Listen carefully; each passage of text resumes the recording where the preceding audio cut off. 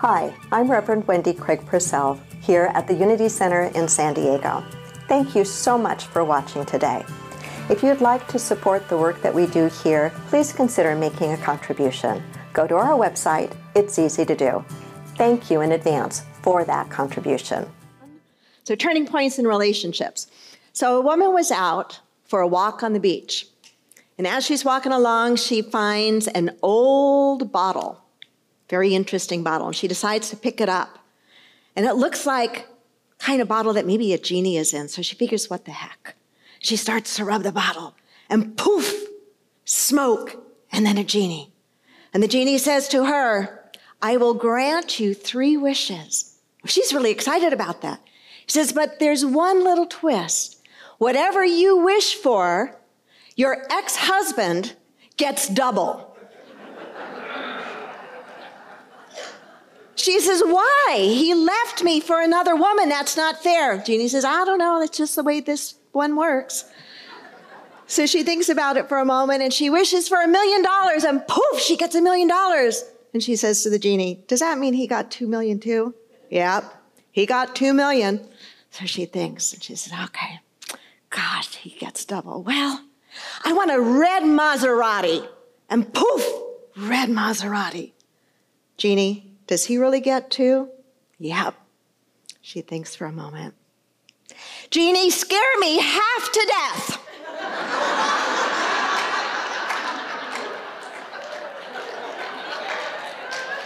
Why are you laughing? There's a part of us that likes that, right? We have to admit that. There's a part of us that likes that. There's a little getting even part in there, and sometimes that pops up and out of us, you know, in our relationships. We are human beings. We are spiritual beings as well, but we have that human aspect of ourselves as well. And it seems to show up most of all, I think, in our relationships. Of all the areas that we are challenged to practice our teachings, our spiritual teachings, our relationships are the most serious area, the most important area, sometimes the most joyous, but oftentimes the most challenging area. When I worked in the phone room for Silent Unity's prayer ministry, their 24-hour prayer ministry during ministerial training, of all the prayer requests we would get from all around the world, millions of phone calls every year into Silent Unity, the most common request for prayer had something to do with relationships. Figuring out how to forgive, figuring out how to heal, figuring out how to deal with woundedness. Of all the things that people called in for prayer support, the most common was some sort of healing or dealing with relationships. Spiritual teachers agree as well. They speak about it and taught about it in different ways, that getting along with each other, learning how to live with one another in harmony, learning how to live in community, requires practicing and growing spiritually. We just finished a series based on Paul's letter to the Galatians, in which we took a look at the fruits of the Spirit. And that letter to the Galatians, Paul wrote to help the Galatians, the early church, that version of the early church, know how to be in community better, to know what are the hallmarks of one who is growing and evolving spiritually. We are different when we decide to set on a spiritual path and walk that path. And perhaps in no area more than in our relationships are we called to really practice. So there are 7 things that I want to share with you this morning. 7 turning points in our relationships. And the first turning point I would say is this: when we stop blaming and learn to take responsibility for our feelings. That is a significant turning point in our relationships. When we stop blaming and learn to take responsibility for our feelings. The blame game is a very old one. Do you know that it is recorded in the book of Genesis? The very first blame game story is the story of Adam and Eve in the Garden of Eden. Right? So Eve is tempted by the serpent to do what God told her and Adam not to do, and they get caught. And what happens? Adam blames Eve, who blames the serpent, and here we go. And there's the whole arc of history set before us. Maybe you can relate to these 4 people. Everybody, somebody, anybody, and nobody. Ever heard of them? There was an important job to be done, and everybody was sure that somebody would do it. Anybody could have done it, but nobody did it. Somebody got angry because it was everybody's job. Everybody thought that somebody would do it, but nobody asked anybody. It ended up that the job was not done, and everybody blamed everybody when actually nobody asked anybody. Can you relate to that? Sure, we can relate to that. The blame game is rooted in this idea that you are the reason I can't be happy. And that if I can just get you fixed, I'll be okay. If I can just send you to the right seminar, get you to read the right book, go to the right therapist or the right group, if I can just get you there, you will get all fixed and I will be happy. I will be better. My life will work. We've got it kind of backwards. Living that way is so frustrating because have you noticed how it really doesn't work? Have you noticed that they usually don't want to go to those things? Have you noticed that? How they usually don't want to read that book or go to that therapist or am I talking just to myself today? Have you not noticed this? Right?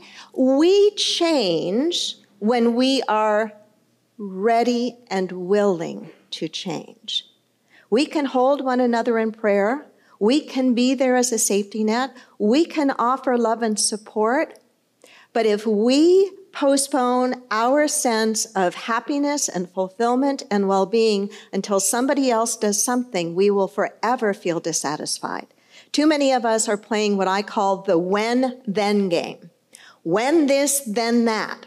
When, then. Pema Chodron said, inner peace begins the moment you choose not to allow another person or event to control your emotions. Second turning point, when we bring our true, full, authentic selves into our relationships. That's a turning point. When we bring our full, true, authentic selves into our relationships. Until we do that, we will never really know whether that relationship is a solid, genuine relationship or not. The only way a relationship can be built on something solid and real is if we show up in the full sense of who we are, whatever that is. That doesn't mean that we may not still have a lot of our own growth to do, but whoever we are, however we are, we need to bring that into our relationships, into our family dynamics, into our friendships, into our work relationships. Our son Jonathan is down for a couple of days for just a short little family visit. And we were talking about some things related to some of his work and some things related to my work. And we got to talking a little bit about relationships. And I was sharing with him this idea of how important it is that we really bring our full authentic selves into our relationships. And he said, well, you know, Mom, that's kind of something that we have at Uber. We have a cultural norm that says you've got to bring your whole self to work. And I said, well, what does that mean? And he says, well, the way that we talk about it at Uber is, for example, if you are a parent, you bring your whole self as a parent into work. You don't try to pretend that you're not a parent. You don't try to pretend that you don't have kids that have things to do or that you care about. If you are gay or if you are lesbian, you bring that into your your work environment. You don't try to pretend that you're not that you hide that. We want the full sense of who you are at the table because it gives us a variety and diversity of opinion. That's healthy. That is healthy. Would it not be a completely different world if every child grew up encouraged to discover their authentic selves and allowed to bring that into their relationships? Do you think it would make a difference? Absolutely. And thank God that we have parents and elders and teachers who are trying to do that more today than ever before. That's where part of the healing of our human family is going to happen. You have a bright light to shine, and your light is not exactly the same as mine or the person next to you, but it is a light that needs to be shined wherever you are in its unique form. And when we all do that, it's going to work so much better. Brené Brown says, or refers to this as showing up and being seen. Showing up and being seen. Say that with me. Showing up and being seen. A third turning point in our relationships is when we practice clear and open-hearted communication. When we practice clear and open-hearted communication. And I would dare say, when we continue to work on getting better at it.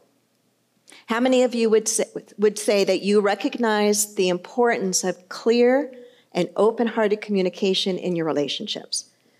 How many of you would say that looking back at the last time there was something that went awry in your relationship, that maybe a part of it was that the communication wasn't honest or complete or authentic or clear or loving or kind? Nod your head if you can relate. I have an exhaustive story file, a story file that I've been collecting ever since I began ministry. And I want to read a story to you of what happens when we don't communicate clearly. The story deals with a rather old-fashioned lady who was planning a couple of weeks' vacation in Florida. She was also quite delicate and elegant with her language. She wrote a letter to a particular campground and asked for reservations. She wanted to make sure that the campground was fully equipped, but didn't quite know how to ask about the toilet facilities. She just couldn't bring herself to write the word toilet in her letter. After much deliberation, she finally came up with the old-fashioned term bathroom commode. But when she wrote that down, she still thought she was being too forward. So she started all over again, rewrote the entire letter, and referred to the bathroom commode simply as the BC. Does a campground have its own BC, is what she actually wrote. Well, the campground owner wasn't old-fashioned at all. And when he got the letter, he couldn't figure out what the lady was talking about. That BC really stumped him.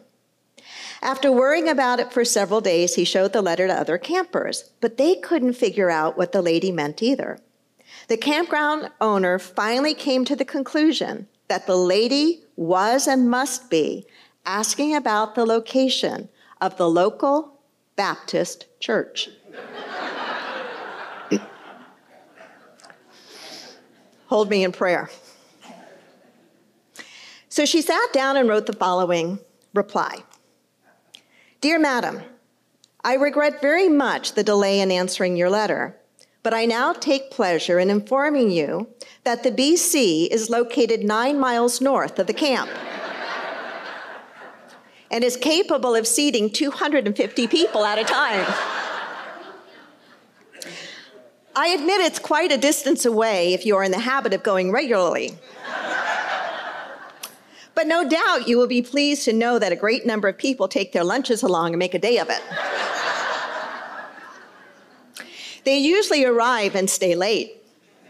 The last time my wife and I went was 6 years ago. And it was so crowded we had to stand up the whole time we were there. It may interest you to know that right now there is a supper plan to raise money to buy more seats. They plan to hold the supper in the middle of the BC so everyone can watch and talk about the great event. I would like to say it pains me very much not to be able to go more regularly, but it is surely not for lack of desire on my part. As we grow older, it seems to be more and more of an effort, particularly in cold weather. If you decide to come down to the campground, perhaps I could go with you the first time you go, sit with you, and introduce you to all the other folks. This really is a very friendly community.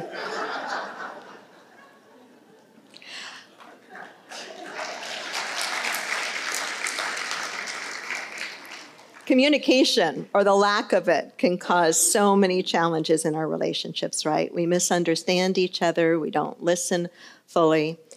To communicate directly and openly takes practice. And for some of us, it takes really putting ourselves out there and getting equipped, learning how to do it, and being patient with ourselves when we bumble along the way. but realizing that without being able to clearly communicate what it is that we are feeling, needing, desiring, and being able to listen as well, there's no way we're going to ever really be able to meet each other deeply, and we're not going to be able to deal through the tough stuff that comes up in life. Have you noticed that the people who can push your buttons the most are the people who are the closest to you? They are the people that we live with or that we work with. And why can they push our buttons? Because they know us so well. There's an old quip that says, my mother can push my buttons because she installed them, right? You know, so, yeah, I know. Or you can substitute mother-in-law or father or whomever. But to communicate openly and directly requires practice and patience and skill. Here are some things I wrote to myself. Going sideways, which is one way we sometimes communicate, going sideways may give us a chance to vent some steam, but it's never going to change anything. Stuffing what really needs to be said doesn't work in the long run either. Beating around the bush only leaves you exhausted running in circles. Blaming puts the other person on the defensive. And saying yes when you need to or want to say no damages your trustworthiness. And so we know where we are strong in our relationship skills, and we know where there's room for improvement. And I want to suggest that every one of us look a little more carefully at this whole area of how we communicate, and are we doing it clearly and kindly? I can't tell you how many times over the years I've had people come back from having attended like week-long or weekend type seminars and workshops. And instead of coming back in a better way, it's almost like I've experienced them coming back with the license to speak whatever is on their mind and just let it all hang out. That just does not work. We're not talking about just saying every thought that comes to our mind. We are talking about being able to identify our feelings, being able to name them to ourselves, being able to understand what it is that we might need or want or request in a relationship, and finding a loving and patient and kind and clear way to express that. Knowing that just because we get good at communicating clearly does not mean the other person's always going to give us what we want. Have you noticed that? But we have a much better chance that it will happen in a positive way if we get better on the delivery end. Does that make sense? You're really quiet this one. Okay. Fourth turning point. When we replace being judgmental with being curious. Think about that for a moment. When we replace being judgmental with being curious. I don't remember where I first started to hear about this general kind of idea of curiosity over judgmentalness. But when I started to hear it, I started to really look at myself, and I started to pay closer attention. Where and how am I being judgmental in my life? And when I would catch myself, and I'm sure I didn't catch every time I was silently doing it, but when I would catch myself, I would challenge myself, can I move into curiosity about this right now? Instead of judging this person or instead of judging this thing, can I acknowledge, okay, I've been in judgment, but let me step back here for a moment. Let me breathe into a pause point, and let me see if I can bring curiosity into this. Is there something else going on that I'm not seeing because my judgment is keeping me from seeing? Remember, Jesus said, take the log out of your own eye first so you can see clearly, then think about the speck that's in your brother's eye, right? So is my judgment keeping me from seeing more fully? What's the backstory that I may be unaware of? What's the context in which this is happening, the larger context? What am I missing? What don't I know? What don't I know? The moment I can move off of the judgment in a relationship into curiosity, it opens up a couple of things. It opens up the possibility for insight that judgment keeps me from having, and it softens my heart. And I don't think there's any relationship situation that does not benefit from our softening our hearts. We can never be too kind. That does not mean that we're a doormat, But it does mean that we can still approach whatever needs to be approached in our relationships with a kind heart, with a gentle spirit. Does that make sense? It takes more effort and more work. Fifth turning point, when we see anger and cruelty as a cry for love and help. Let me say that again. When we see anger and cruelty as a cry for love and help. This is probably one of the most tough ones for us to get, a tough one. And what I know is our minds can work in I'm going to call it slippery ways. When we hear a thought like this, that we are to see anger and cruelty as a cry for love and help, oftentimes our mind wants to go to the extreme, and we think about the extreme brutality of humanity to humanity. And we jump right to that and we say, am I supposed to see that as a cry for love and help? And I would say, yes, we are. But how about before we jump to that and use that as an excuse for not practicing, or use that as a way of saying there's a loophole in that? What if instead we pulled it closer to us? What if we pulled it to the people that we think of, that you think of when I use the term sandpaper to your soul? You all have somebody, right? Raise your hand. If you have someone who is sandpaper to your soul, keep your hand up. Raise your other hand if you have more than one person who is sandpaper to your soul. Look around, and if there's somebody who doesn't have their hand up, give them one of yours. Because we're into sharing. You only need one good sandpaper to the soul person, right? How about looking and thinking about that person? I guarantee you that that person that you're thinking of when I use the term sandpaper to your soul is somebody that probably acts sometimes in ways that are cruel or frustrating to you or annoying or irritating, and you get hooked into it. You get hooked into it. Our sandpaper to our soul people are kind of like our relationship with them is like Velcro. We get stuck to them.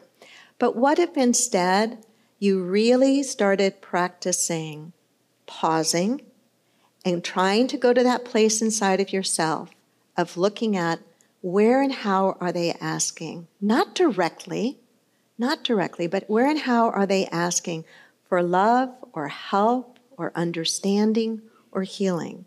Because it is in there somewhere. And people used to say to me, not so much so anymore, but people used to say, what's the advanced course? This is the advanced course.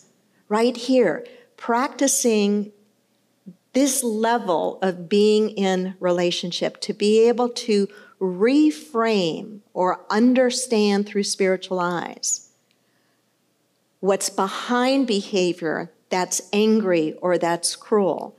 Thich Nhat Hanh put it this way: when a person makes you suffer, it is because he suffers deeply within himself, and his suffering is spilling over.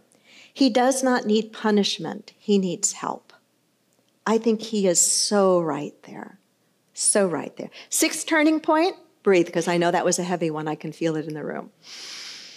Sixth turning point, when we practice being a safe place by listening with the ears of the heart.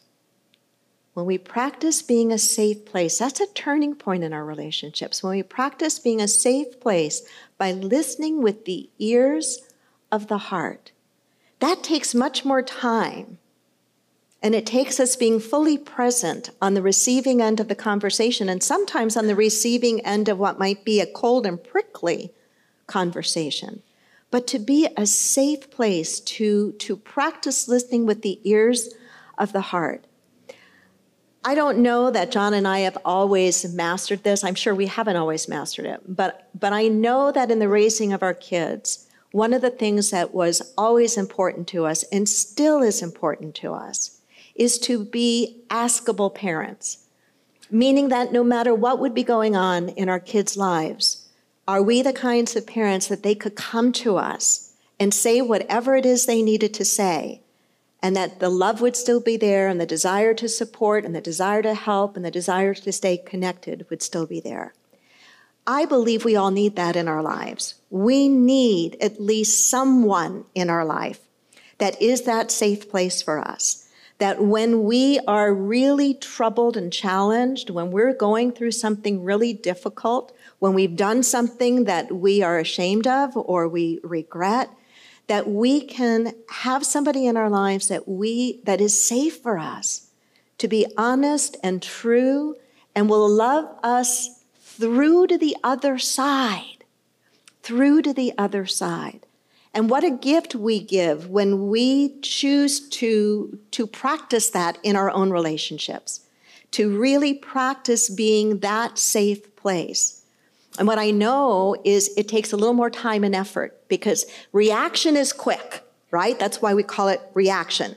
That's why when something happens and that reptilian part of our brain lashes out and we get angry and we want to lash out, it feels instantaneous, doesn't it? It's maybe for enlightened beings, this kind of approach is instantaneous. It's not instantaneous for me. I have to work at this. But I know that when in relationships, when we can practice being a safe place and listening with the ears of the heart, we do an awful lot to facilitate healing in the other. And then the last turning point, and this is brief, the last turning point is when we learn to see all others as our teachers. When we learn to see all others as our teachers, I know that this is true. I know that I can learn something from every single person. From the person who is sandpaper to my soul, to the person whose life is completely different than mine, from the person whose political points of view may be completely opposite of mine, from somebody that's a young child to somebody that's many years older than me, to a peer.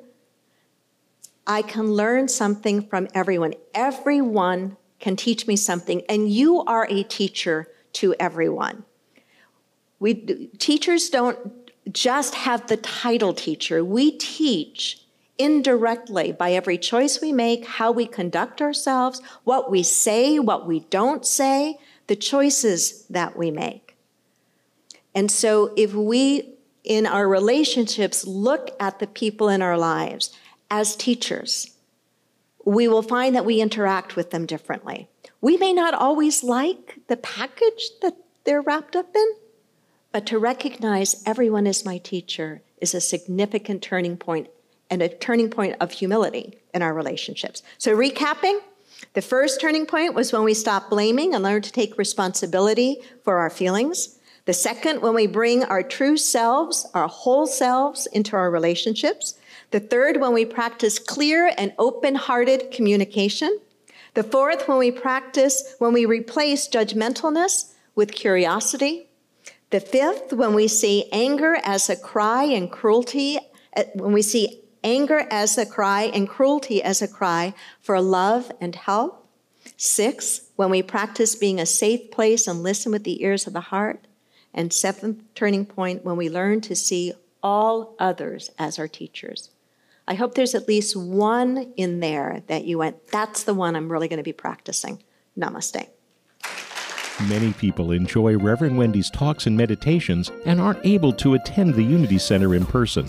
If you're part of our extended family from around the world and would like to help support the Unity Center, please go to our website or download our free app, which offers even more ways to connect with the Unity Center. Namaste.